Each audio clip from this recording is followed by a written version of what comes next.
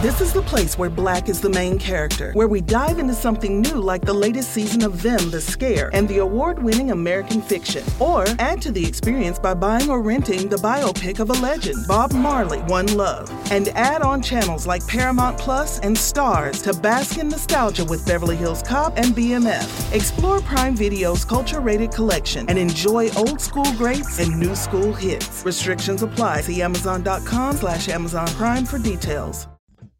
This episode of the On Boys Parenting Podcast is sponsored by the Boys Alive Clubhouse.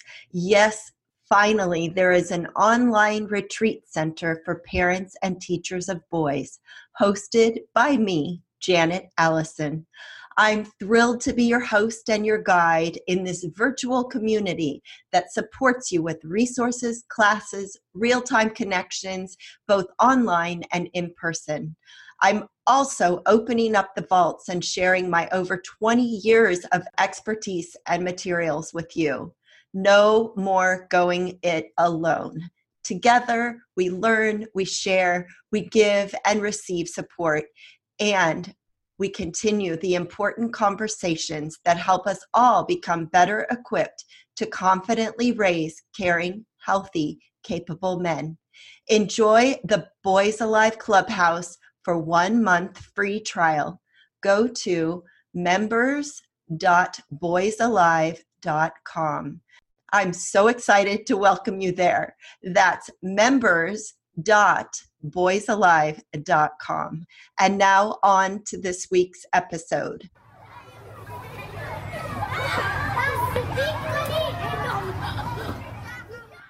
You may have already seen a photo of today's guest. There is a 16-year-old photo of our guest, Megan Francis, that has recently circulated around the internet again. And she is wearing a hot pink dress. She looks great. Under her arm is clearly a screaming and unhappy child. And on Megan's face is this look that we all intuitively recognize, which is basically the, don't mess with me now. Yeah. I am at the end of my rope. I need to get this kid out of here. And I'm sure that this is why this photo has gone viral a couple times, right, Megan? It won't stop. It won't die. So the funny thing about that photo is I posted it on my Facebook page. Well, I could tell the whole story if you want it quickly. Go for it. Okay, so I was at a family wedding, and I had at the time 2 boys. They were 3 and 5, and I was pregnant with my third. And it was kind of one of those, like, everyone's thinking, why is she pregnant again moments. So I was already a little bit like, embarrassed or like feeling a little unsure about it. And I'm at this family event, and we go at my brother's wedding, and I go to the family photo session, and my 2 sons were just absolute jerks. I just can't, both were bad. Like usually the 3-year-old, the one I'm carrying in the photo, was pretty much always like that at that age. Like he threw tantrums. He, would be the one who would hide for me in the store and run around like a crazy, threw things. Like he was just that kid. But my older son, Jacob, was always very calm, and they both just lost it. So I'm like gritting my teeth and trying to get through this family photo session. And finally I just like scoop my son up under my arm and like trudge off with him. And so I'm doing the march. Like you can see on my face, like I got one arm kind of like propelling me, and my face is set in this determined grimace. And my stepmom caught the photo. I found it in a photo box about 6 years ago. And so the picture is 16 years old. I've dug it up 6 years ago, and I stuck it up on my Facebook page just with like a little message of, everyone's kids can be like this at times. And here's the story of my son now. He's very sweet. He's very reserved. By the time he was like 7 or 8 years old, he was like this completely different kid. And I posted it, and I woke up in the morning, and my current podcast co-host, that this was before we were podcasting, sent me a message, and she said, did you see that your photo has kind of gone crazy? So it would have been shared like 40,000 times overnight, and then it went crazy. So finally it died, as these things finally do. And then it just randomly popped up again, like 6 months ago, with some, like my head was cropped funny, and there was like these words about carrying your kids surfboard style. Surfboard kid. Yes. And then that died down, and then it popped up again. So it like every time it comes up, it has a different caption. And I find it very interesting that people's reactions to the photo are often different based on the caption that people have put on it. So people see yeah. different things Yes. in this photo. Yes. It's like a photo is worth 1,000 words, but then they add 6 more words to tell you what the photo is actually about. And those are like, you know, the people. So the ones that are more supportive and like, you've got this, Mom, I find that in general, the comments people make are also supportive. And then when it's like, if you've never carried your kid like this, you know, you're not really a mom. Then it's like, that would never happen to my child. Yeah. Like there's a lot of that. It's been a wild ride. So I'm just wondering what's going to happen next. Like where else is it going to show up? Well, I'm pretty sure at this point, I mean, I wish you well. I hope you have many, many, many more productive years ahead of you, but this is going to be the photo on your tombstone. I'm sure you're right. I'm sure you're right. And dear listeners, do not fear. We will post this photo on the show notes, so you will be able to also see this photo. And please, if you plan my funeral, whoever is going to plan my funeral, don't put a photo on my tombstone. All right. Megan's children, tune in, listen to this. This is her last request. Last request, no photos. For those of you who don't know, obviously you've learned that Megan is a wonderful person. She is a mom. She is also a podcaster. Her podcast is The Mom Hour, which you have probably also heard of as well. How many years have you been doing this? 4.5. Wow. It kind of makes me feel like an old veteran in podcast world. The Mom Hour is the one that really has taken off. And that's with Sarah Powers and I. And we've been doing it together for 4.5 years. And she's got 3 kids and lives in Southern California. And so we, just like you guys, we record remotely in the comfort of our homes. You mentioned Sarah. You haven't shared yet. You have 5 children. I do. And 4 of them are boys. And I believe it's your oldest 4, correct? My oldest 4. So the boys are 22, 20, 16. And the day that we're recording this, my youngest boy is turning 14. And then my daughter is 10, the only girl besides me and the cat in the house. What was that like when you finally had a girl? And I say finally because I am assuming that you got asked all the same stupid questions that I and every other boyman got asked. So it's interesting. By the time I finally was pregnant with number 5, I had completely given up on the idea of ever having a girl. And that's interesting because with the first 3, I was like, I just was sure I was going to have a girl. And then every time it turned out I wasn't pregnant with the girl, there was like a varying degree of, I don't want to say disappointment, because I was always happy with the baby I got, right? And now I look and I say, wow, there's these 4 amazing men in my house, and I can't imagine any of them being a different person. But at the time, there's like a lot of societal pressure around having one of each, or like having a balance. And then, then people will pile on with like, how are you going to handle all these boys? And it became a lot. And then finally, when I had 4 boys, I almost had some pride around it. Like, look at me, I'm the mom of like a house full of boys. This is cool. And what if we have another boy? That would be awesome. And then of course but when I stopped caring, it's like the watched pot that never boils. Like when I finally stopped caring if I had a girl, in fact, was actually kind of hoping a little bit that it was a boy, she was a girl. But everyone was so excited. All the boys were in. We had an ultrasound, and we found out. Oh, wow. And I just remember they were all so excited to be having a little sister. So, yeah. So she has kind of a coveted place. She's tough, because she's the youngest and the only girl, but she's also very sweet. Like she can play both sides, and she gets her way a lot, but she has to give up a lot. Like she kind of is the odd female out a lot of the time too. So yeah, we have a kind of a special little thing going, she and I. It's fun. Aww. And the boys are great. And I loved being a mom of boys. I know, you do as well, Jenny. And I wonder for me, because I didn't have a girl at the end, and I am not going to test your theory about, not caring. Not going to test it. But, I love being a mom of boys. And I wonder sometimes how much of that is because having boys was a good fit for me, or I've shaped myself to this because this is my world. Me walking around pining for people who are going to cuddle up close to me while I read, that was not my reality. My reality was me sitting on the edge of the sandbox while they were, pushing dump trucks. Then I could read to them. Having a lot of boys in some ways makes it easier. I remember saying like, what do you think I made you all these brothers for? Like, go play with them. With them. I don't want to play Matchbox cars right now. I don't even know how. I don't do it right. Like every time I do it, you guys say I'm doing it wrong. So go do that with each other. And I had a lot of times when they were little, because they were in groups of 2. So there was 2 years apart, and then almost 4-year split, and then two years apart. So like 2 little sets. Yep. And typically when they were little, the sets kind of hung together, but then the younger and older from the sets kind of like met in the middle and they became buddies. And so they've all kind of changed their closest alliances a few times. But I do remember many times having to go into my bedroom and just shut the door and say, they're not going to kill each other. The house is not going to fall down, but I just can't be there. Like I can't be in that room right now watching whatever malarkey is happening. There's a lot of that. Yes. Yeah. I want to go back to this, Sure. Not to harp on this photo or anything, but I think it's important, and I think that our listeners would love to hear the progression Yes. more clearly, because Sure. when we're in it and our boys are 3 and 5 and we're pulling our hair out and we think, they're going to grow up to be mass murderers or something equally horrifying because they're playing with weapons all the time.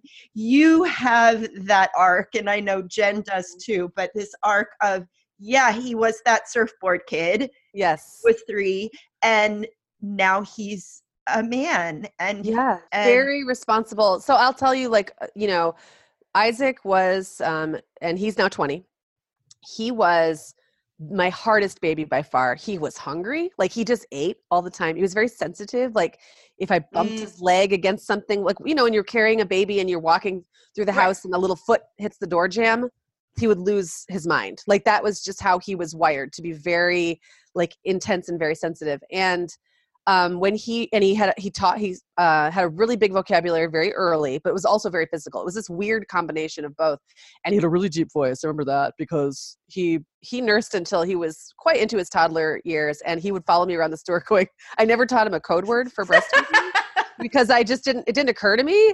And he'd be like following me around the store going, Mom, I want to nurse. And like this really deep, manly boy voice, and I'm looking around like, who is this kid following me? Like, people already think it's weird enough, and now he's talking to me like he's a 60-year-old man wants a cigar or something. So anyway, there was a lot of that. There was he didn't respect my body though. That was the other thing. Like he would climb right up and just like dig in, or he would throw things at me. I remember one time absolutely losing my cool and spanking him, and he laughed at me. And I didn't want to spank to begin with. And then and I felt terrible. And now my kid is laughing at me, like laughing in my face.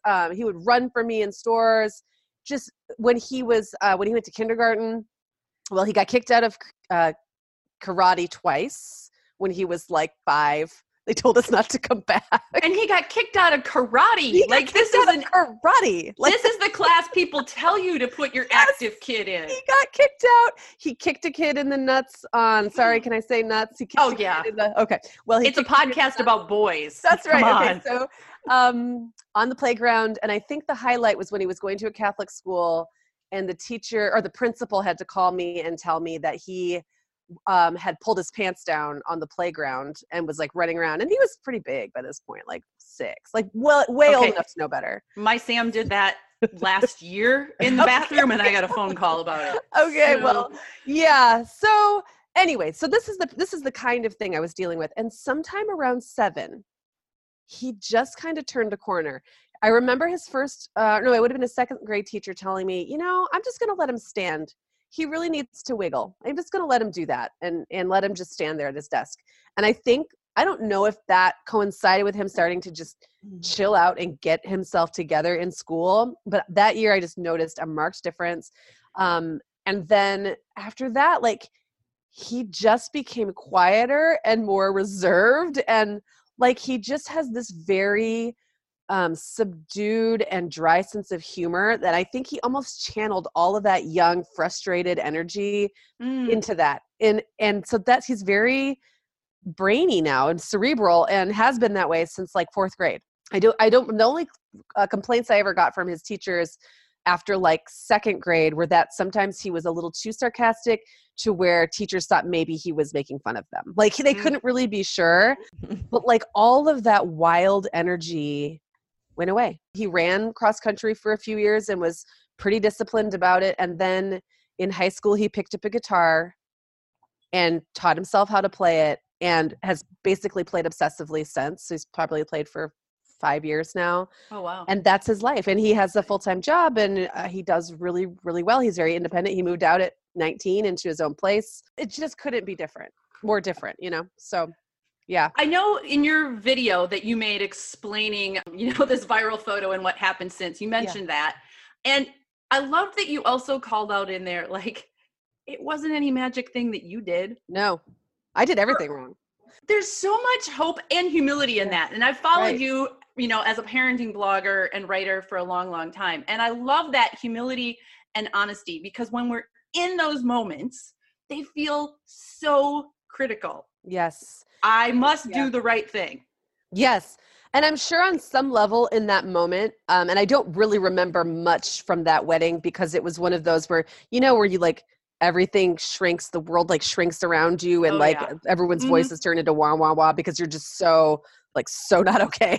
I'm sure some part of me thought, this is a test. Like, this is one of those times everyone is watching me to see how I handle this. And if I don't handle it right, my kid is wrecked.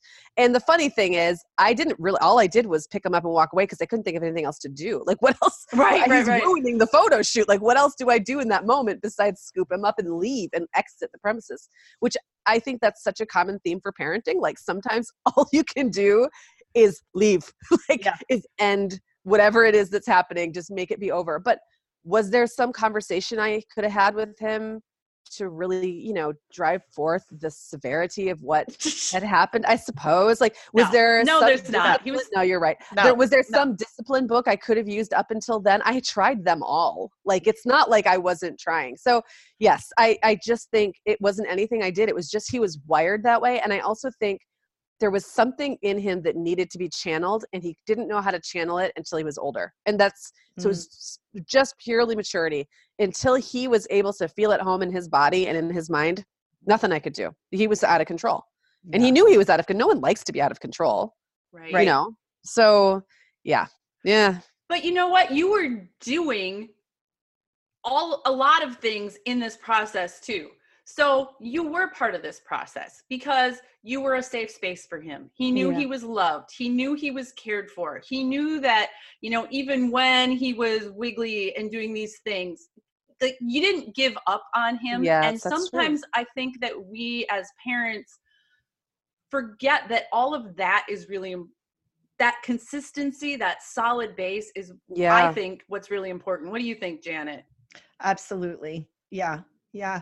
And I'm also thinking about your story too, Megan, about being a divorced mom and parenting with that extra layer of uncertainty and out of routine and out of control a little bit over, what you get to manage. And I know there are a lot of our listeners out there who are struggling as single moms or as divorced moms, and I wonder how you can wrap your arms around them.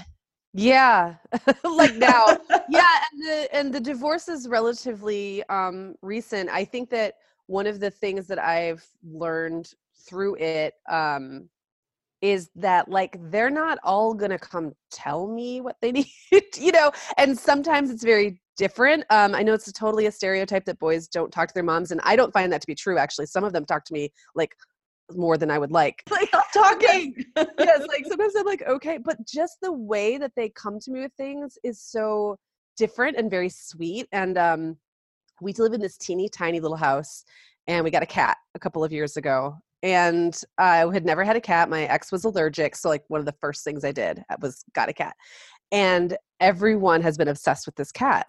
And she hangs out in my bedroom. So one by one, they all come into my room and pet the cat at some point and just lay on my bed and pet the cat, and we talk. And it's very low key. And sometimes it's like, sometimes I'll come and find a kid sleeping on my bed with the cat. And I'm just like, part of me is like, okay, this is my space. Like, I need some space for myself. But the other part of me thinks, how long are my 14 and 16-year-old boys going to want to curl up on my bed and talk to me? And so that's really been something. And even the older ones, now when Isaac comes home, he'll come in and be like, I guess I like the cat. And he'll lay on my bed. He doesn't say a lot, but it's just like this little moment of reprieve that we can all have. And one day my son Owen, who's 14 now, and he was about 12 when this happened, he just looked at me and he goes, Mom, this cat's the best thing you ever did for this family.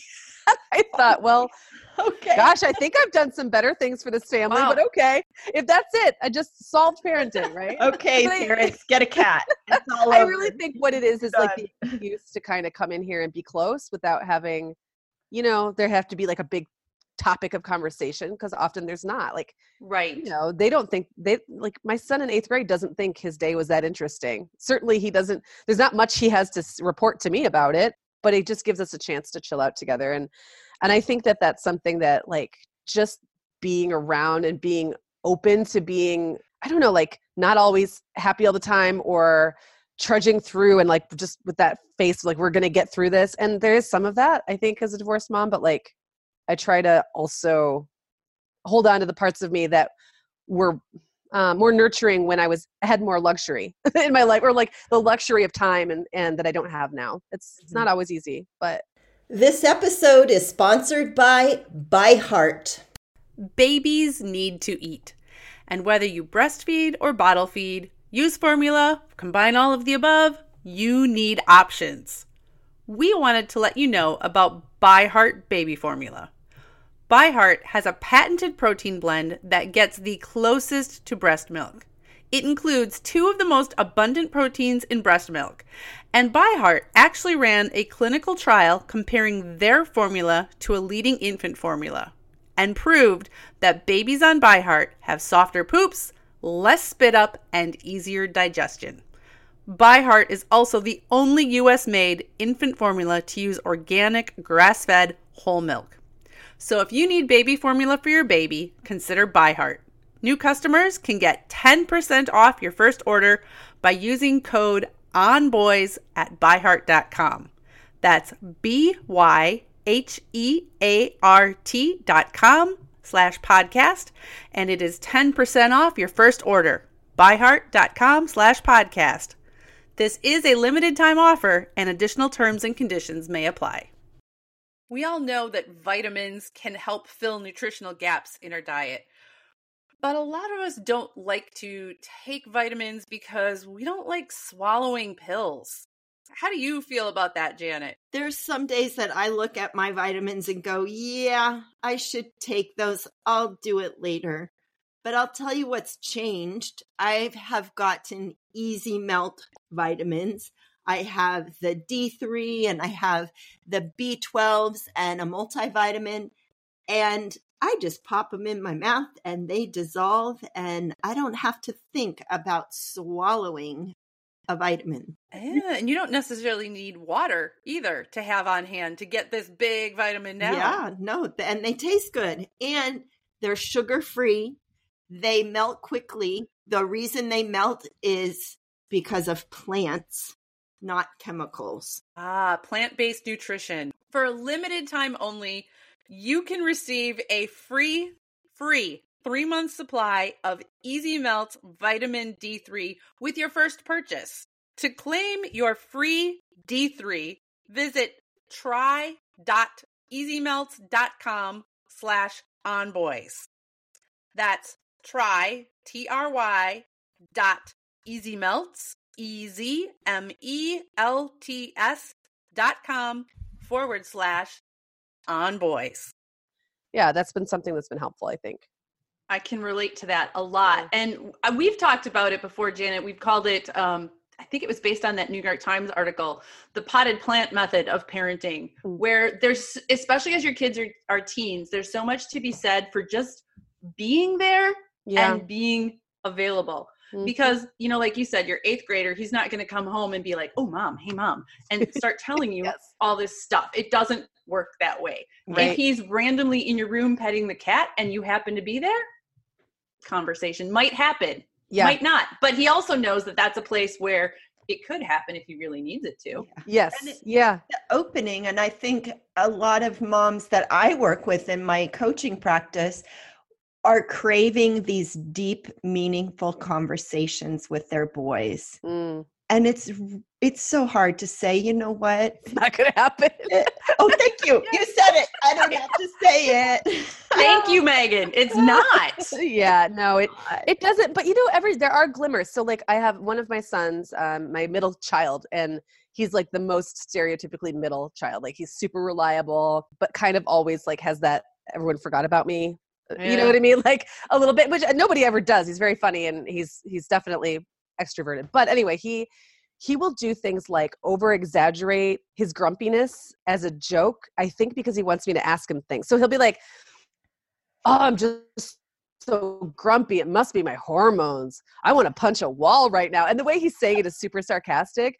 But then I'll say, oh, well, gosh, why are you feeling so grumpy right now? And then he's like, well, this guy, I liked this girl. And then my friend totally is going out with her now. And it's awful. And I'm like, oh, wow. Okay, you're telling me something. But it all was like, he kind of had to lead into it with being sarcastic. And then I had to kind of act, like I had to pull it out a little bit, but in this almost jokey way. And he's the only one who does it that way. Like they all have a slightly different approach to opening up. And it's like, you just have to be kind of tuned into what their specific way of being and talking to you is. And no, it hardly ever looks like anything deep. That was about as deep as it's gotten. But at least I know what's going on with them. Exactly. Yeah. Sarcasm and joking, I think, are like a second language that as a mom of boys, you have to develop a certain fluency in. Mm-hmm. You kind of have to be willing to be the butt of the joke sometimes. And I don't know if you've ever experienced this, but like I have sometimes had to say, hey guys, you guys are all so funny. And when you all get ribbing each other, it is hilarious, but sometimes you hurt my feelings. like sometimes you just take it a little too, the whole classic mom, I can handle a little of that. Like mom is so inept. Mom doesn't know anything. That's funny up to a point, and then it just hurts my feelings and you need to stop. And they're just like, oh. You know? I have had that happen. This was maybe about a year ago, and the kids were going on and doing their thing, and they got around to homeschooling. And Megan, I'm pretty sure we homeschooled for a while, and some of our listeners know that too. And so they were ripping on that and on the whole stereotype of homeschooling kids are antisocial and whatever. And they just kept going further and further.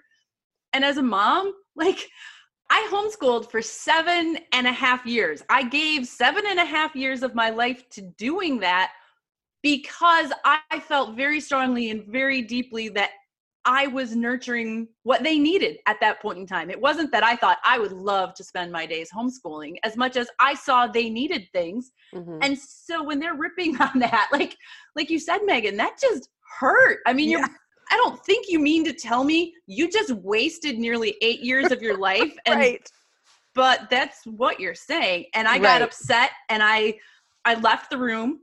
I went up to my room, closed the door, took some time. And I think they kind of needed that. When I came back down, then they recognized it and they dialed back a little bit. And then I even got they tossed me a bone, If it wasn't for the homeschooling, I probably wouldn't be as interested in, and I forget what he said. Right. But they were able to recognize that, and that's great. Like, that's some emotional intelligence. Right. Yes. And it's important to say, hey, you're hurting my feelings. You just went a little too far. Right. You're hurting my feelings. It was fun 5 minutes ago, and now it's not fun, so stop it. Yeah. Right. And that's something they need to know about life. Like, exactly. The best part of humor is knowing when to stop. Right. Yeah. So, they all need those limits. Right. Sure. And because they're boys, they're going to find them by jumping across those limits many, many times. Yep. Taking a pause to give you this quick reminder about the Boys Alive Clubhouse. We've just opened the doors to this online virtual retreat center. It is a community that supports you with resources, classes, real-time connections, both online and in person. And it's hosted by me, Janet Allison. You deserve support. No more going it alone. Together, we can continue the important conversations that help us all become better equipped to confidently raise caring, healthy, capable men. Enjoy a 1-month free trial. Just go to members.boysalive.com. That's members.boysalive.com. Now back to this week's episode. We're going to circle back to this viral photo one more time. Sure. Okay. One of the things we talk about a lot on here, because it's on every parent's mind, is, kids and social media and the internet and devices, and how do you teach them responsible use and keep them, I don't know if you can see my air quotes, keep them from doing stupid things on Instagram and Snapchat. And you, as a parent, have lived your life online. Yes. In a lot of ways. So did that experience help you guide your kids? Do you use it as sort of an illustration, like, hey, look, I put this photo out and I can't control where it goes? Yeah, it's for sure. I think because I've been online, and I've been online for a very long time. Like when I was early, like an early bulletin board user, forum user, I was early to blogging. I was one of the first people to jump on Twitter. Like I've always been kind of like interested in not the tech side, but the communication possibilities. So I've really I came of age as an adult in that world. And so I think in some ways it's demystified that for me. It's also made me less platform specific about the way I feel about kids and social media. And by that, I mean, every day there's a new platform we're all supposed to flip out about. Mm-hmm. And I think because I've been through so many incarnations of that, like I know the kids are always going to know a little bit more than me about what the platform is and how to use it and how to, if they don't want me to find them on this stuff, they can absolutely find a way that I will never find them on this stuff. Like it is so naive to think that I can track every move they make online. So I've really focused more on safety and just character. Like who is the person that you want to be in the world? And like that has to apply everywhere in the world. And my social accounts are all very public. Like I make hardly any of my Facebook posts private or to friends only. I just feel like for me, if I'm going to put something out there, I need to act as if or assume it could end up in anyone's hands at any time. So that's kind of how I behave online.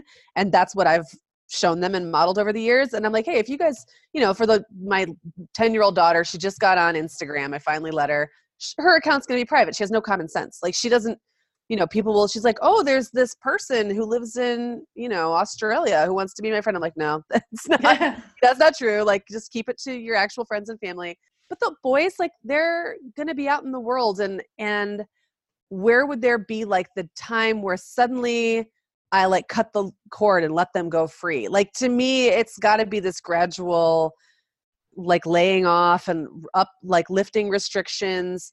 A lot of our talk around social media use is really more about politeness. Like, please don't have your phone out at the table, that kind of thing. Put it away. Don't be that kid who gets caught with it in class when you're not supposed to have it. Like those kinds of things. But I have really, and maybe to my detriment, and maybe one day I'll say that was the wrong choice, but I've really just decided not to monitor my kids' online behavior super closely or worry a ton about whether they're on TikTok or Snapchat or whatever they're on. Like to me, the platform is almost irrelevant. They can find ways to get in trouble no matter what, like no matter what they have access to. So exactly, so that's a very long-winded way of saying, that's what I do for the same exact reasons. Because like you said, I mean, as a former teenager, they're going to find ways to do things. Yes. And so what I hear you saying is that as a parent, really you're choosing to focus on the basics, right? Right. Yeah. Safety, politeness, character. Right. Yes. These are all the things that really, if we're going to focus our energy on anything, focus on those big, big things.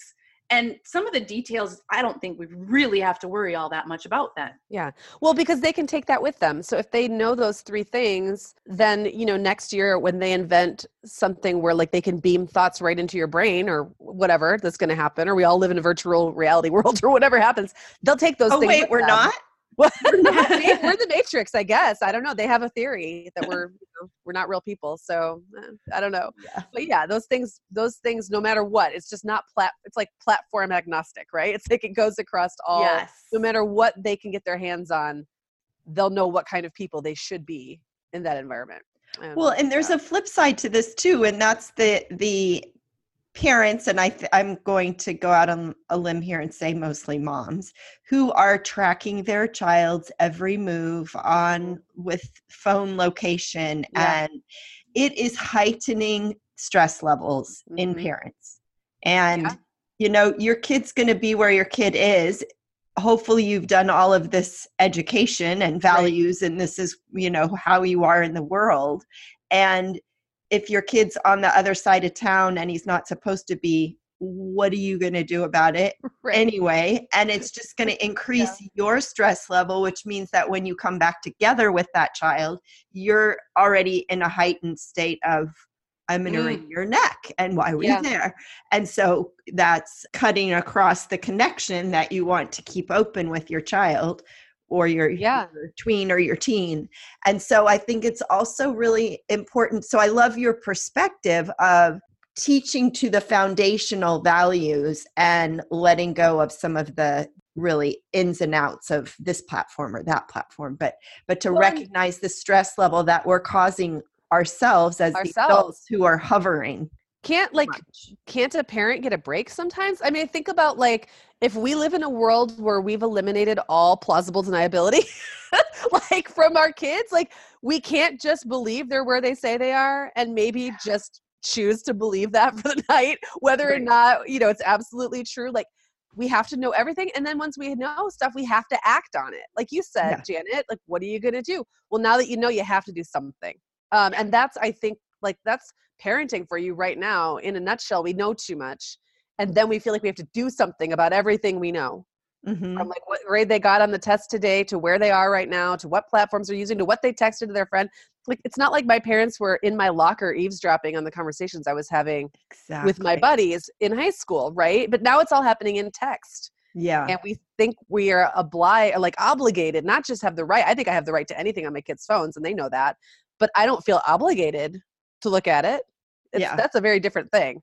Yeah. So, your point about how we feel like we have to respond and react to everything is so on point and so true. And Janet, like you said, I think that is why we are more stressed perhaps than before. I'm going to include a link to your helicopter parenting and bulldozer parenting article in our show notes too, Megan, because in this, she wrote this and she's talking about how, in schools, parental involvement is the key factor in your child's success, which has then turned into, we all have these parent and grade portals. And so like you just referred to, you feel like you're supposed to watch your kids' grades all the time and then do something about it. And I'm not at all convinced that's helpful or healthy for most of us. Yeah. And it really does become like, if a little bit is good, then absolute, monitoring 24/7 must be great or the ideal. And that's really what we're absorbing. And it's just, it can't be really done. Like we all have lives and jobs and other things going on too. So, but it adds to the stress. And I your word monitor, when my babies were little, I didn't have a monitor. I couldn't hear what they were doing in their bedroom. I couldn't see what they were doing when they were sleeping, which meant I could check out and also get some rest. Right. And so now it's like, ooh, listen to the baby monitor. Ooh, watch the video. What are they doing at 2:00 in the morning? Right. Oh my gosh. It's too much information. Too much information. Absolutely. Yep. Yeah. The two words I have often used to describe my parenting style is benign neglect. I love that. It gets to this idea, like certainly I don't actually neglect my children. They are fed, they are clothed, they are sheltered, and I am generally aware of where they are, what they're doing, and what's going on. But I don't need to be involved in all of those details. That's their job. And you know what? Bad things happen. And people make bad choices, and that is like they're human beings. You know what I mean? Like we can't save them from everything or for themselves by watching closer. That's not how this works. Yeah. And part of that too is trust. It is about trust. You're trusting your kids to keep themselves safe and have character and be polite on the internet. You're trusting your 10-year-old to be out in the garage with all the lawnmowers, Jen. That would be mine. Right? And they feel it. They know if we trust them. They also know if we're questioning their every move. And that doesn't feel good. Did you ever have an experience as a kid where you knew you weren't supposed to do something and that your parents trusted you not to do it? You did it anyway. You didn't get caught, but you still learned a lesson from it. Like sometimes trusting someone, even if they don't do the right thing, and having them know you trust them, and then them breaking that trust and then them dealing with that on their own is every bit or more as powerful a lesson as if you'd caught them.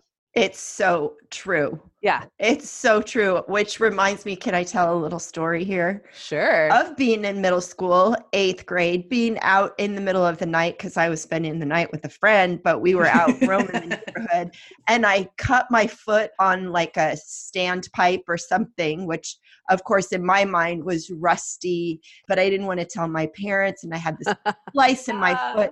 The days that I waited for Lockjaw to set. Oh my God. Oh gosh. Oh, And you didn't think you could say anything to your I parents? couldn't Yes. say, I mean, and talk about like all that stuff Yes. that's going on inside me, the guilt and the, oh my God, I'm going to die because I went against the rules and Yep. all of it. It's like so much more powerful than anything my parents could have said. Yes. Yeah. So, Yeah. yeah. Learning lessons. Yeah. Oh my gosh, that is a great story. It is. As you guys have figured out, we could talk to Megan all day. She has so much insight into parenting, and we haven't even gotten into, she talks a lot and she's written a lot about, and I know she lives this. Like, just because you're a parent doesn't mean your whole life is your children. Like, Yeah. Megan, one of the things that I love about you is that you live an adult life as well, and you have personal interest. So I highly recommend go listen to her podcast. I know you love us, but we can share you with Megan. Oh, We can thank share you, you. Jenny. The Mom Hour. Check it out. There's plenty of time for more podcasts for everyone, I think, because you can just listen to them absolutely all the time while you're Amen. doing everything. So- Amen. Yeah. Yeah. Can I just plug another podcast that I just found out about because it's amazing? Sure. I want to hear it. Dolly Parton's America. I Yes. keep hearing that it's great. Oh, Megan. Yeah? Wow. Yeah. Okay, because I just started watching the Ken Burns country music Oh, that's documentary. fantastic. And so I feel like now, as soon as I'm done with that, I have to jump over. Yeah. My as of 2 days ago, 22-year-old son has recommended this one to me as well. So Nice. Dolly Parton's America. Yeah. I will check it out. Fabulous. But listen We to the are- Mom Hour. Just line up your podcast. Just line up your listening schedule. And To wrap things up, Megan, what has parenting those boys taught you about boys and men and the Oh world? my gosh. I have been very surprised because when I was a little person and then a young person who liked boys, I've been very surprised at like really the depth of their emotional lives, really, but you have to look for it. Like that's really the thing. I think I just had this idea, especially as a teenager, that boys were like logical and not emotional, and that girls were like, super emotional and irrational, and that boys just kind of tolerated girls for sex, basically. I mean, I really think I internalized that idea at some point. And now looking at really what boys need and how they really are with each other, with women, with, girls, their age, like it's just so not that. They really are very complex. They love and they have emotions and all of those things. And I think it took me having a whole bunch of boys in my life. And then I get the benefit of having those relationships with them, which I think in a way has been very healing, actually, as someone who's had some tough relationships with adult men. My relationships with my teen sons are much easier in a way and more rewarding, which is kind of sad actually, but we could spin that in a way that it sounds utterly inappropriate, but we're not going to do that. I know. And I'm not one of those weird single moms who like wants my sons to be like my best friends and like, you know what I mean? Like I know that can be a trap and that's not me, but it just, I appreciate them. I like having them around. Thank you so much for spending some time with us today. I love this. I love following you. We're going to include links to all kinds of your stuff in the show notes. And if people want to find you, is the Mom Hour the best place to go to find all your social stuff? Go to themomhour.com, and I'm also everywhere if you want to check out social. We have some great social accounts at the Mom Hour, and then I'm at Megan Francis everywhere. Even on platforms not yet invented. Exactly, that only exist in my mind. Yep. Thank you, Megan. This has been a pleasure.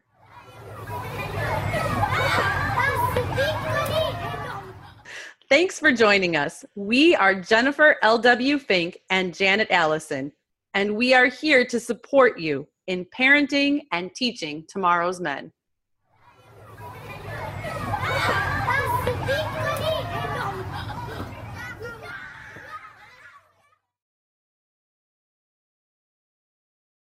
This is the place where Black is the main character, where we dive into something new like the latest season of Them, The Scare, and the award-winning American Fiction. Or add to the experience by buying or renting the biopic of a legend, Bob Marley, One Love. And add on channels like Paramount Plus and Stars to bask in nostalgia with Beverly Hills Cop and BMF. Explore Prime Video's culture-rated collection and enjoy old school greats and new school hits. Restrictions apply. See Amazon.com/Amazon Prime for details.